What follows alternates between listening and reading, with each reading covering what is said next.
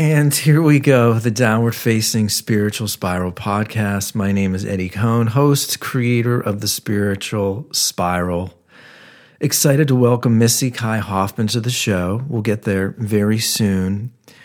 I met Missy, I guess, through Facebook. I never officially met her. And you know, she said something in the conversation, and obviously we'll get to the conversation soon, but she said something that if it weren't for my post, you and I wouldn't have had this conversation. And she's correct, 100% correct. She posted something on Facebook where, you know, YogaWorks closed a lot of their studios in New York City. This pandemic is having a very dynamic impact on many industries. I mean, yoga studios are closing, fitness studios are closing.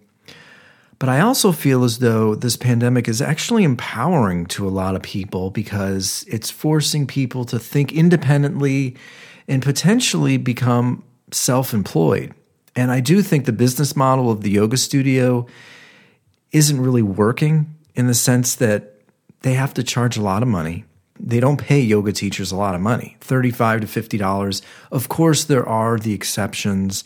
If you're bringing in the 70, 80, 90 people on a Saturday like a Vinnie Marino in Santa Monica, you know, you can potentially make a decent amount of money as a yoga teacher. But the business model of the yoga studio really doesn't benefit the yoga teacher. And it often requires a yoga teacher to sort of create a business model on their own and have retreats, have privates. And of course, it seemed obvious to me that the YogaWorks in New York City, at least, and I'm curious if YogaWorks in LA is going to, you know, follow them. All of their studios in New York ended up closing. So Missy wrote this post on Facebook.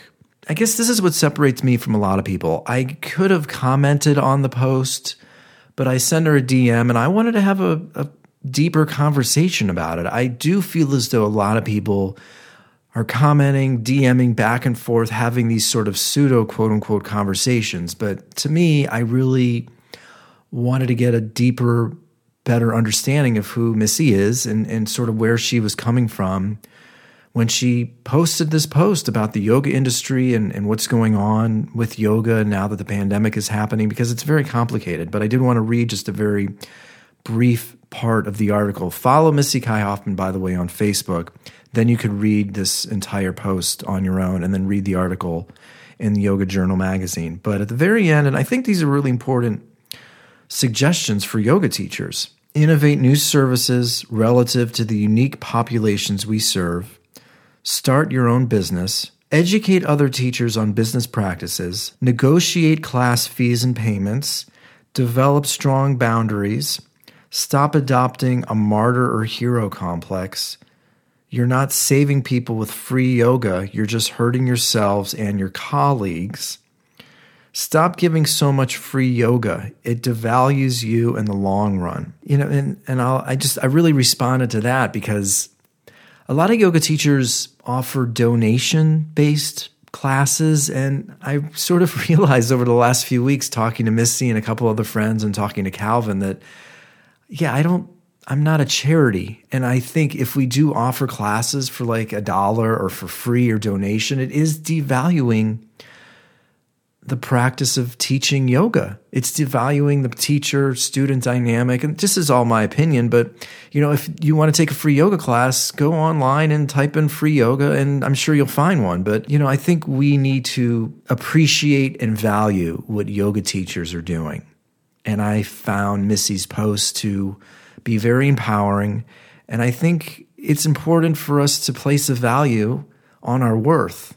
And of course, there's exceptions. You know, if somebody wants to take my class, is out of a job and can't afford it, sure.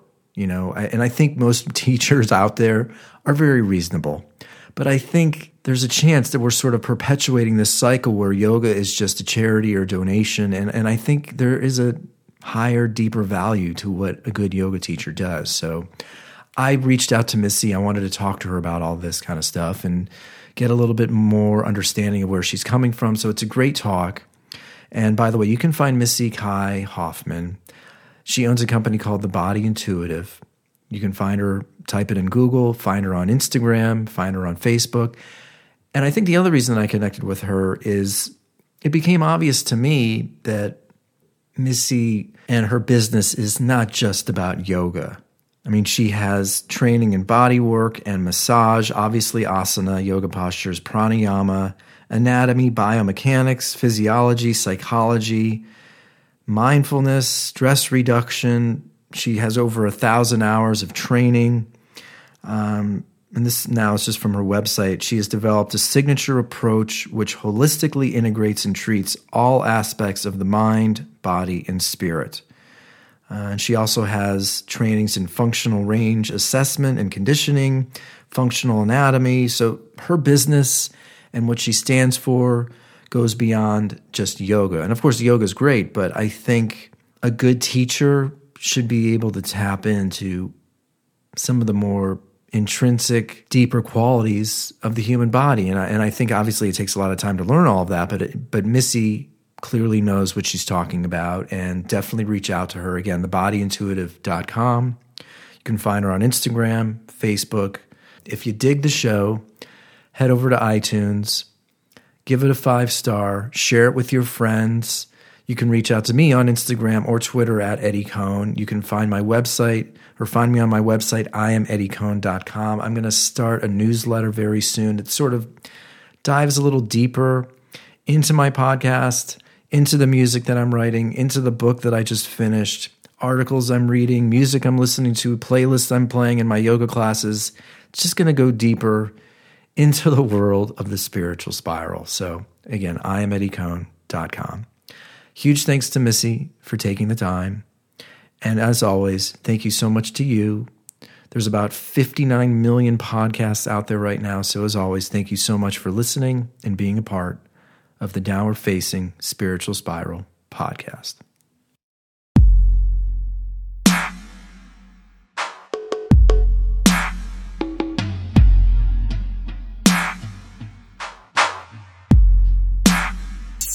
It's funny, I follow people on Facebook that I don't even remember why I followed you, or I know we're connected, but I've never met you. But I read about you, and we do have a pretty interesting similarity. But before I get to that, I just, give me a background and listeners a background, just sort of what you're doing in LA, and talk a little bit about your background and just your company right now here in LA. Because I know you're a yoga teacher, but I get the sense that it goes a little bit beyond that. I don't honestly identify myself as a yoga teacher anymore for a lot of different reasons, although I did get my start in yoga therapy. So I specialize in rehabilitative mobility, therapeutic bodywork, and sovereign sexuality coaching.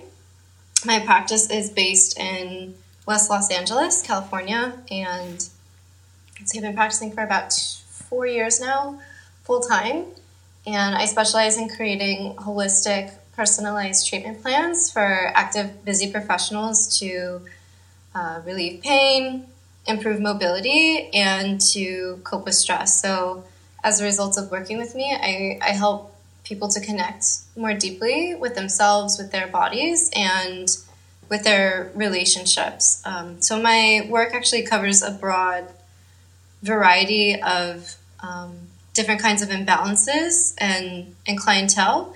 But in particular, I specialize in working with men and healing their trauma as well. I do take both male and female and non-binary clients, but my specific area and specialty of research is working with men to help them connect more deeply with their bodies and their sexuality. And why do you think do you think it's more challenging for guys, or just as a woman you just connect more easily with men as clients, or what's sort of your reasoning behind that?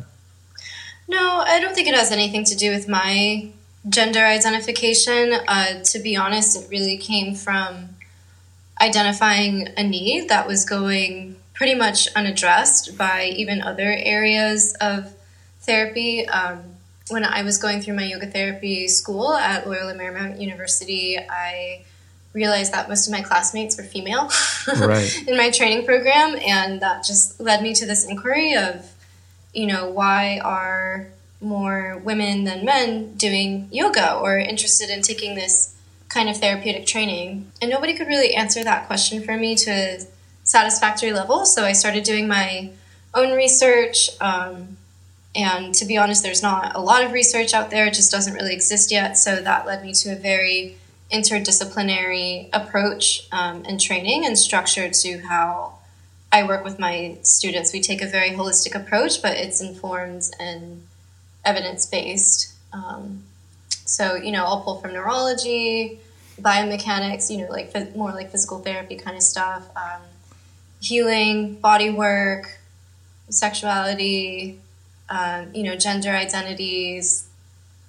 It takes a lot to just kind of like put that together into a cohesive package, and men especially have a lot of disassociation in their bodies, and they're taught and conditioned societally that it's like, you're weak if you have feelings, or it's feminine to do these kinds of practices. But what that really does is cut them off from themselves, and that can have rippling effects in terms of how they relate to their body, in terms of limitations in mobility, and also for their sex lives and their intimate lives, because it's difficult for them to communicate and show emotion and speak to their needs and their desires. And it really, really seems like men need this help, and it's not available or as societally accepted for them to get that help as it might be for women.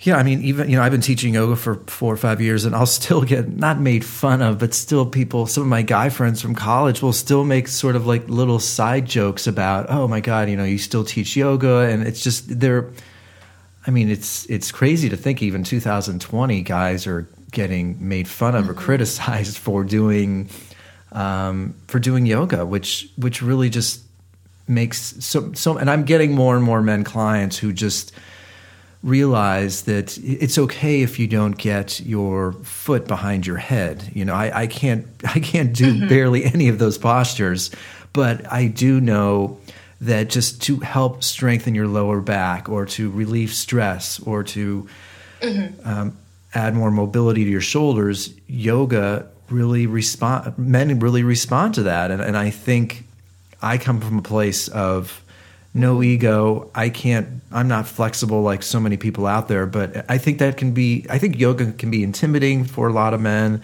They associate it with just women, and so they, in that regards, will either just stay away from it or just make fun of other guys that do it. 100%. And I really appreciate you sharing this experience you've had, because it's a great, it's a perfect anecdotal example of what a lot of the guys who I work with come in saying. And so for that reason, I really, really make a concerted effort to cater the way that I teach to what their specific needs are. And their needs are different than somebody who's just going to like a regular vinyasa class.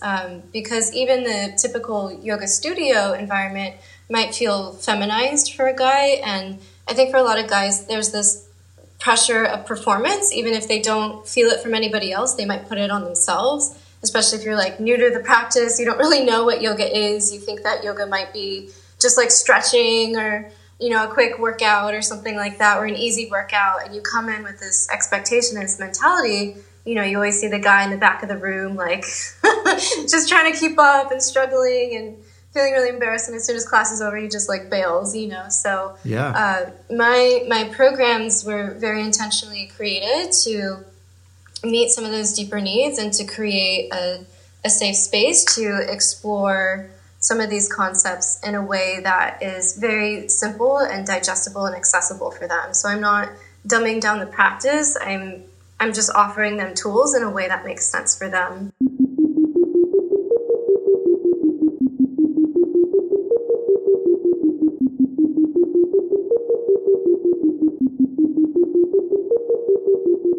I'm curious. I want to backtrack, and I promise we'll get to Facebook. But, I think for me, what's a challenge is that this idea of judging, and yoga teachers, everything is very often just, you can't judge or speak,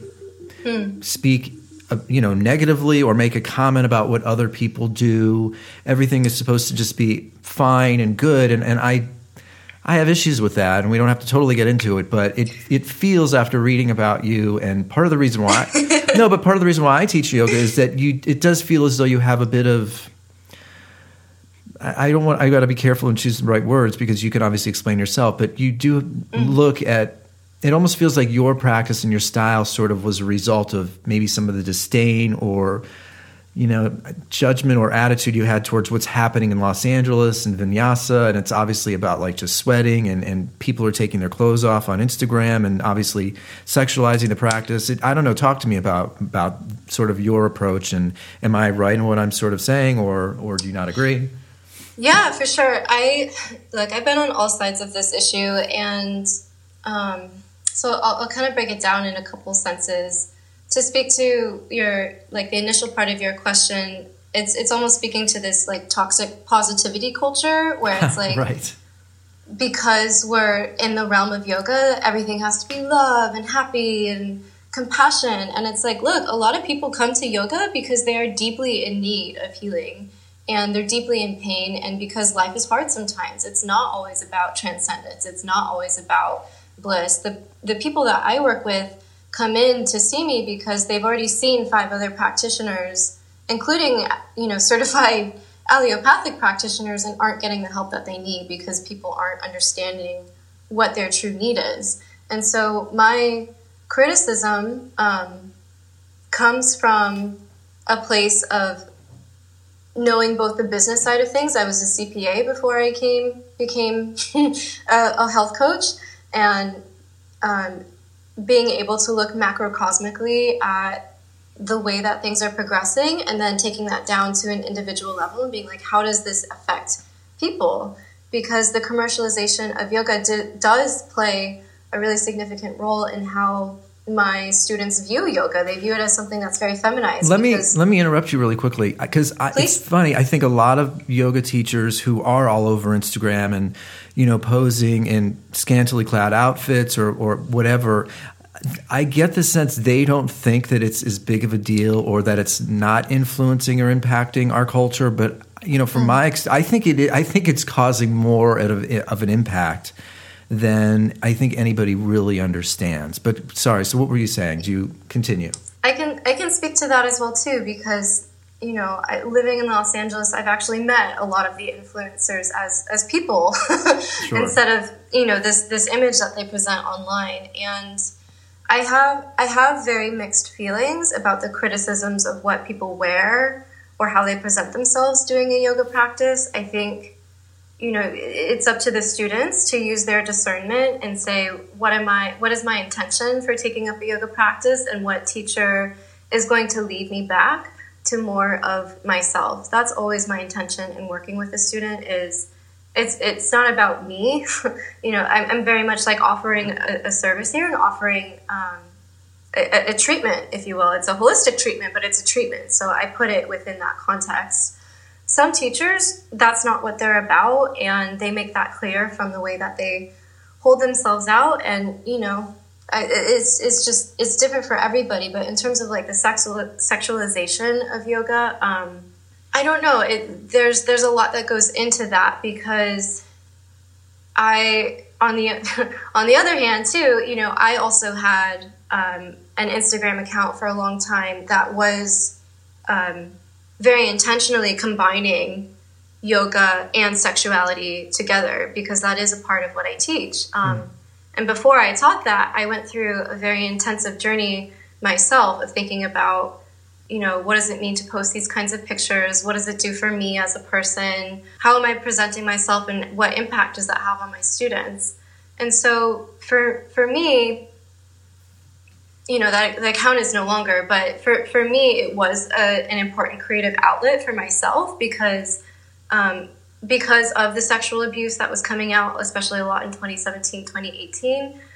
That led me to get a massage therapy license. That led me to start blogging a lot more about the intersection of sexuality and yoga. And if yoga is truly about wholeness, about union, then we can't slice off our sexuality and say this is other, because that is also another form of separatism. What's more important is to cultivate an intentionality behind that. And for me, I was very much able to create a community that was very positive about that and very intentional about it. And we were able to create meaningful discussions around sexuality and the intersection it has with yoga. So I understand where a lot of people are coming from. I myself got a lot of pushback from even my senior teachers about, oh, you shouldn't be posting these kinds of pictures of yourself. You know, it's like you have the power to hold yourself out and hold out your practice in any way that you want. And if it doesn't resonate with you, I would say just don't follow it. I don't really follow a lot of yoga accounts anymore. I don't follow a lot of the big Instagram yoga accounts. I don't follow a lot of the aloe influencers. I just don't follow them anymore because it's not my reason for practicing. But if it's somebody else's reason for practicing, like I don't want to judge that, but at the same time, it doesn't make me feel good within myself. My intention with bringing in sexuality is, again, to lead back someone into this place of healing and sharing of experiences. And so how would people trust you to go through this sort of intimate process with their bodies? Or, you know, isn't this something that they would go to a therapist for potentially, or speak to? Are these people that are men that are single, that don't have a wife or girlfriend? Or, I mean, I don't know. I don't want to be too personal, but why would they trust you?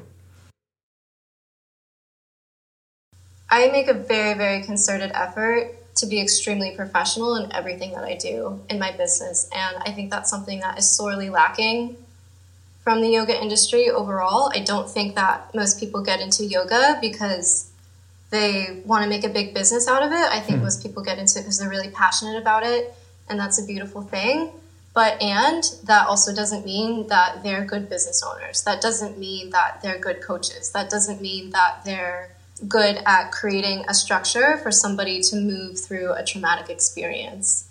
Well, and that's a good transition, though, because, you know, you posted a pretty opinionated piece about, you know, Yoga Works closing in New York and sort of the business model of yoga. And I really resonated with that because it's frustrating, because I'm very curious how this is all going to play out with the pandemic and independent yoga teachers and contractors, because I know a lot that are making substantially more money just, you know, on their own via Zoom or like YouTube or something, as opposed to teaching at Yoga Works.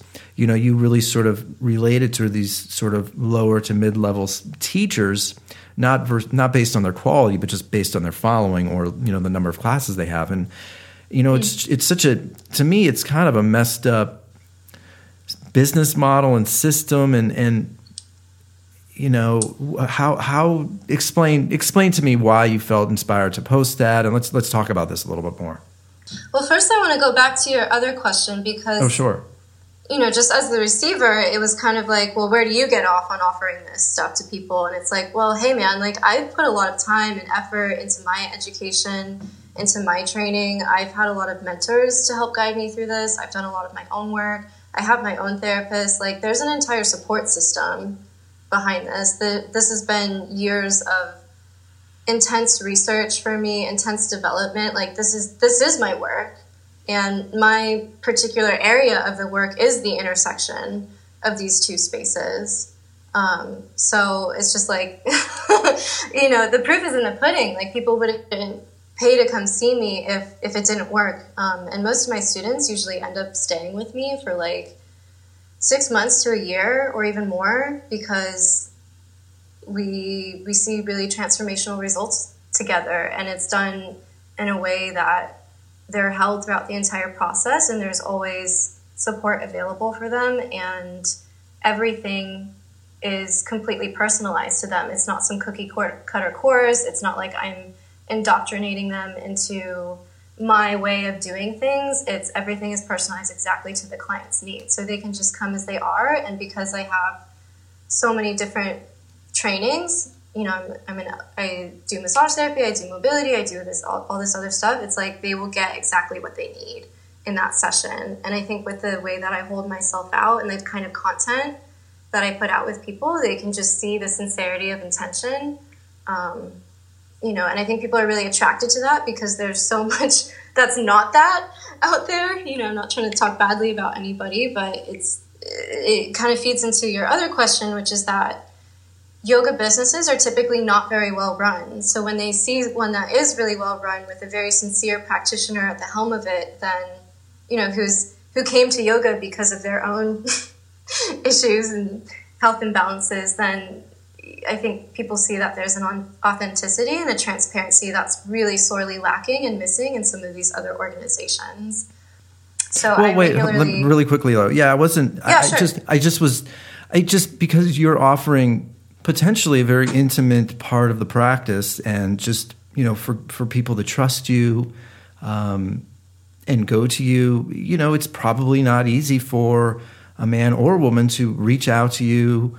And talk to you about these very personal issues. So very often it can be reserved for potentially a therapist. And so you're sort of, like bridging the gap and sort of touching on multiple modalities and different issues. So, it can be a struggle, I'm sure, for people to feel comfortable talking to you about this kind of stuff. So without... Yeah. That happens all the time. People, they'll be like sharing their secret desires or, embarrassing encounters. And a lot of my work revolves around releasing shame around these things and bringing them more out into the light, because that's part of what makes it damaging. Again, we are all sexual people. Like, we wouldn't be here without our mothers. Like, it had to happen somehow. So let's not pretend that it just doesn't exist.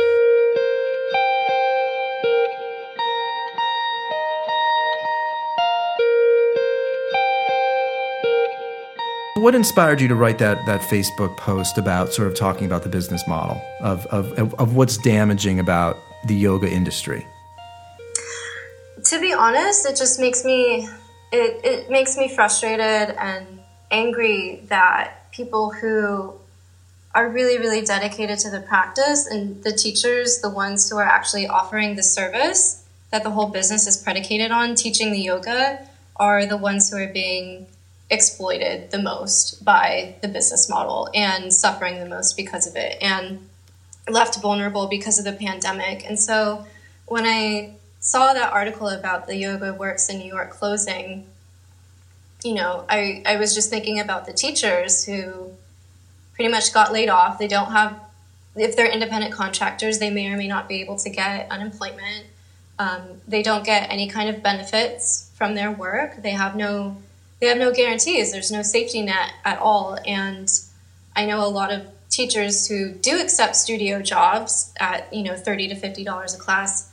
It may not be their main form of income, but it could be an important part of their income. And so I was just... Or they want it to be their main sort of income. Yeah. Or they're trying to figure it out. Exactly. And so I think we give these companies more power in our minds than they really deserve. And my intention is just to kind of like shake people awake a little bit with the ugly truth and be like, look, you're being exploited, and what you want to do about that is up to you. But if I can encourage you towards making more intelligent business decisions and holding yourself out as a true professional, then the entire industry would accelerate. Students would get better services. Like towards the end of the post, you said something like things we can do as teachers. And one of which was, stop giving so much free yoga. It devalues you. It devalues you in the long run. Value your work and your time.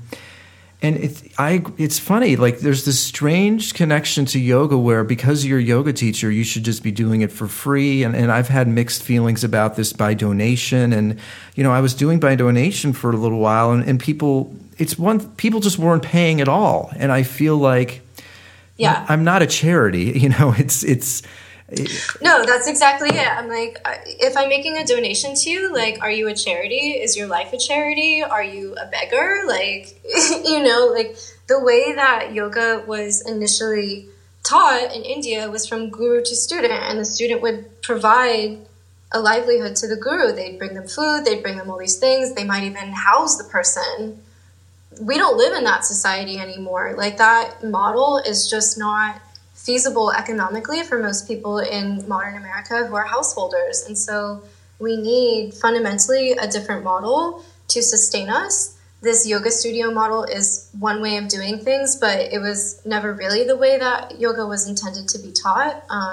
it's really important for teachers to understand that they're actually not doing anybody any favors by giving out a ton of free yoga. They're not doing the student any favors because they're teaching the student to devalue the practice. They're not doing themselves any favors because it's not going to pay the bills. And like, even if you didn't get into yoga to pay the bills, you would never go into a restaurant and be like, you know what, people need food because they're hungry, and so we're just going to give out free food forever, and maybe people can pay what they want for the food. It's like, no, homie, you got you got rent, you got staff to make the food, you got costs to incur the food, you have to train people. I mean, yoga teachers will spend $3,000, $5,000, $10,000 on a teacher training, and that teacher training doesn't pay for itself, you know. And look, enlightenment is free. If you want to study yoga on your own, you can. That's free to you. If you want to have a teacher to guide you in that process, you need to pay them for their time and for their training. And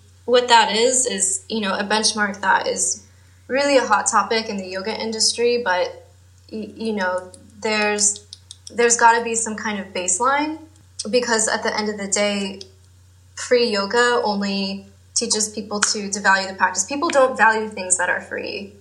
Well, I mean, that's one of my biggest issues with tech and how it's sort of affected music. People just obviously don't pay for music anymore. People think art just doesn't have value.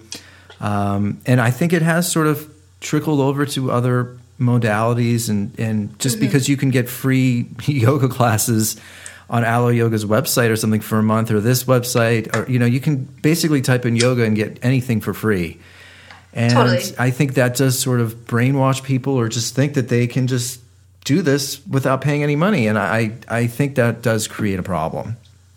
Well, Alo Yoga is a clothing company. They're trying to sell yoga pants. Like, yoga is an accessory product to their main product, which is selling pants. And if people will pay $150 for yoga pants to look cool in yoga pants, you know, I like Alo Yoga. I wear their stuff too. I'm just saying that, like, it's not that people aren't willing to spend money. It's that we've conditioned them that it's okay not to, and that's not their fault. And it doesn't help them to invest in the practice. Yoga is something that takes, especially if you're just a beginner, it takes, I don't know, a year, let's say, 2 to 3 months to really kind of like sink your teeth into the practice and be like, what is a down dog? Where do I put my hands when I do this pose? You know, like, just the basics, and get the vocabulary, like learning an instrument. And,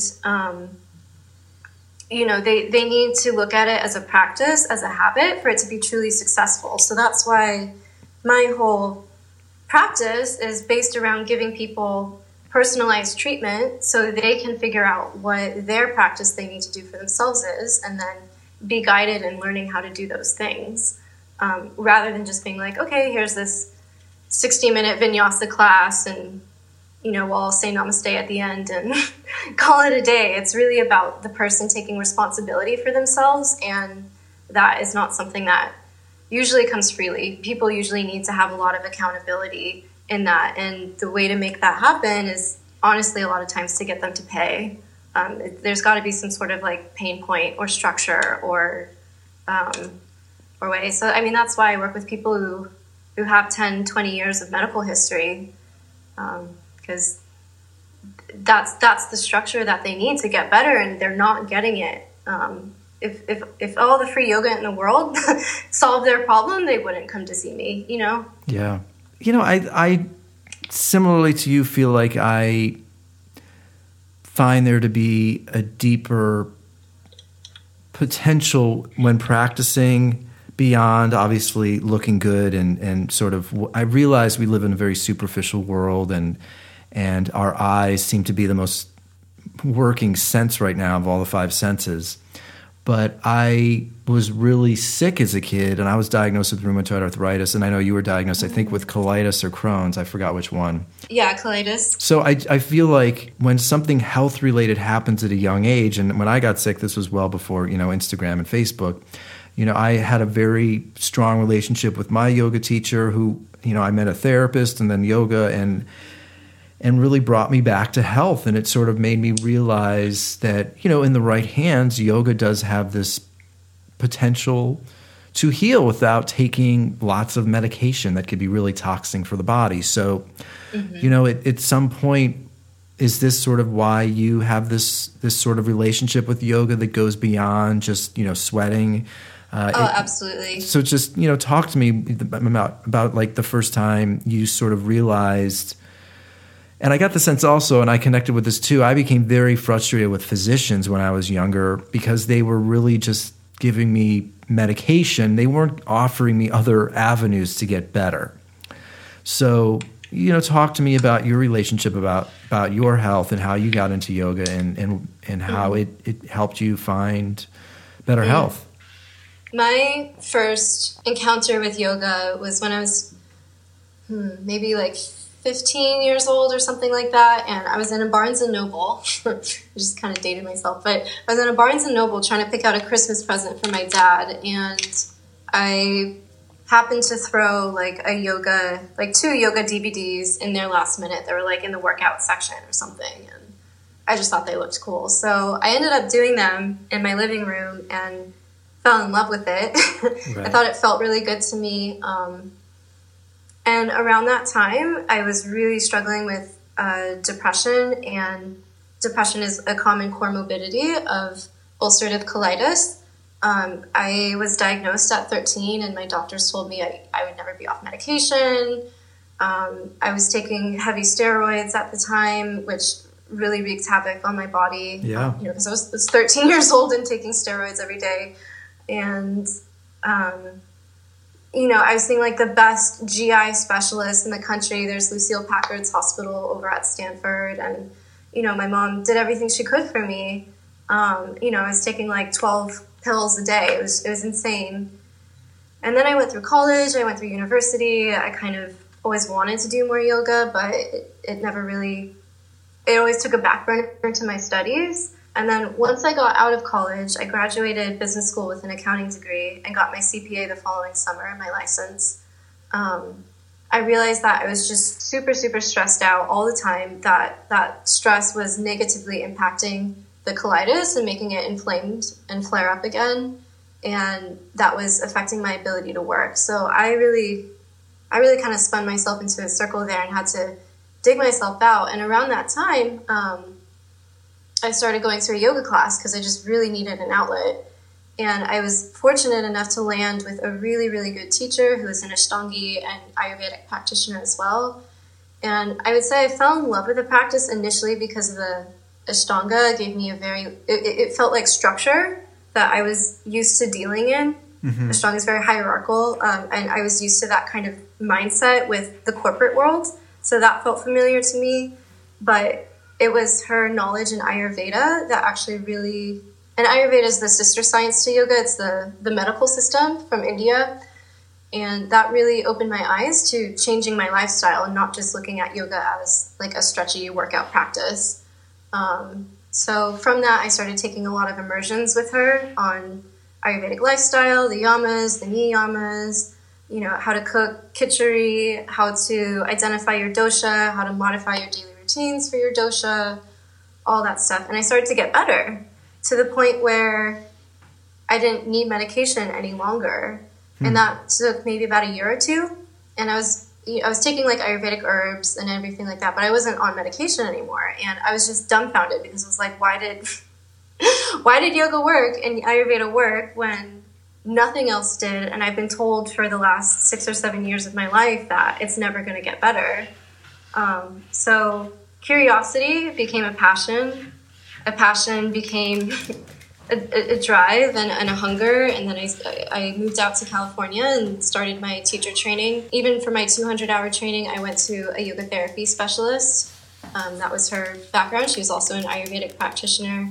And then I fed into Loyola Marymount because it was the only university-accredited yoga therapy program at the time that was like in my area. So I wanted the best. I wanted the best training. I wanted to see where yoga intersected with health and modern medicine. And so that's always been my purpose and intention in exploring yoga and bringing the practice to my students. So that's why I'm like, if people like want to use it as a workout and do handstands and bikinis, like I'm not particularly bothered by it because I know that's not what I'm here for, and that's okay. It doesn't, what they're doing isn't going to affect the healing that the practice brings me necessarily. But if I allow myself to get caught up in that and it takes me away from the main intention of my practice, well, then that can lead to imbalances, right? So, I mean, it's tricky. I think that yoga therapy has a long way to go in terms of, being a credentialed profession. At the same time, I see there being a really strong need for it, and I see things only progressing in that way. I think that modern medicine is moving more and more towards an integrative model, or at least the most progressive and best practitioners in their field, the best clinicians in their field are moving towards that model, where we're not looking at like, oh, chiropractors do this and physical therapists do that and personal trainers do this. It's like the best people are the ones who can combine both the medical background, be okay with the anatomy, be okay with all of the jargon and the speak, and then take that and apply the holistic approach to it, because each has their own place, but being able to blend them together is an art and a skill that takes a very, very certain type, and that service is very, very needed.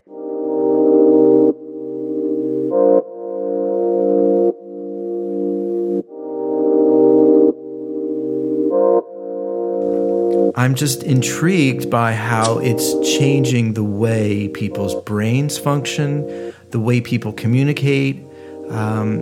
This has been great talking to you via phone, but there were a few moments where, because I couldn't see you, it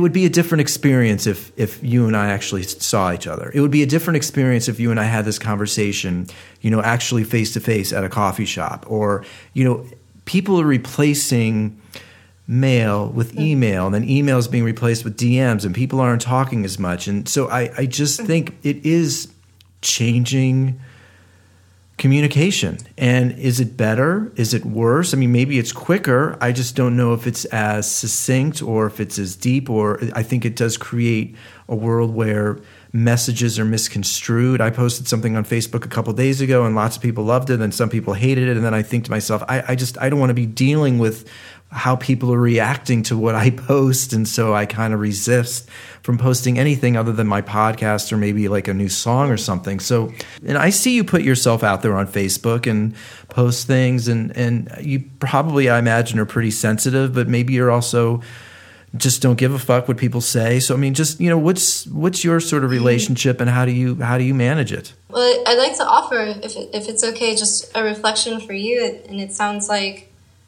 what I'm hearing for you and what you were saying about, social media and technology and stuff, is that I'm hearing for you that deep connection is really, really important. I feel deeper and more whole after seeing them or talking to them, as opposed to when I'm sort of in the, sending little DMs here and there. It all feels meaningless in comparison. Mm-hmm. Yeah, I'm hearing that, creating deep, meaningful connection is really, really important to you. And I think we alluded to this in the earlier part of the talk, but, yoga means union, and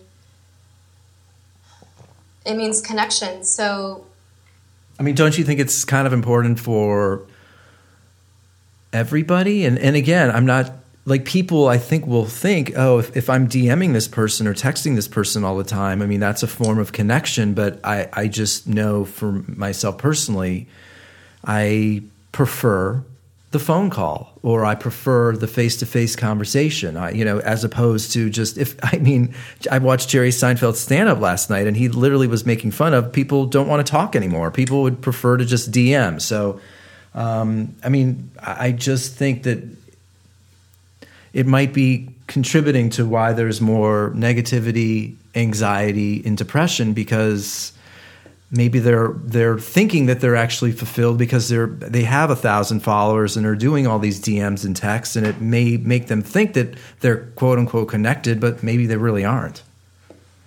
Yeah, for sure. I think social media can be used as a tool in any way that you really want. And I've been very intentional in the way that I've used it. And so I think that's enabled me to create a very connected community, even if we aren't able to see each other in person. Some of the students I see and I work with are online, including for sexuality. And I think it's more of a matter of, maybe it's just more a matter of like the logistics of it. Like if a student is in Dallas or I had some students in London, like they can't fly to see me. It's cost prohibitive for them. But there are things like Zoom now where I can connect with them. Would it be better for us to do that work in person? Absolutely. It's not, I can't give body work online. Sure. That's just some of my favorite work to do because there's a give and a receive to it. So I think it's just a matter of finding that right balance for yourself and opening up to and seeking out opportunities and co-creating those opportunities for connection with somebody that's willing to meet you in that space, because maybe it's not always the right time for that other person. But if you, such as on this podcast where we made a time to really drop in with each other, I know we weren't able to speak person to person, but some of the things I've revealed about myself are not things that I would reveal just to anybody. In a casual, like sidewinder conversation, like talking to my Uber driver in the car, Yeah, it feels, like you said, it feels a little bit superficial of an environment or of a circumstance to be having that kind of exchange. Not everything needs to be a super deep conversation or connection, and everybody also needs those to feel happy and fulfilled and whole in their life, like you were saying. So I think it's created more of an impetus to be very, very intentional about how we go about creating connection in our bodies, with ourselves, with our spirit, our understanding of God or goddess, and with each other.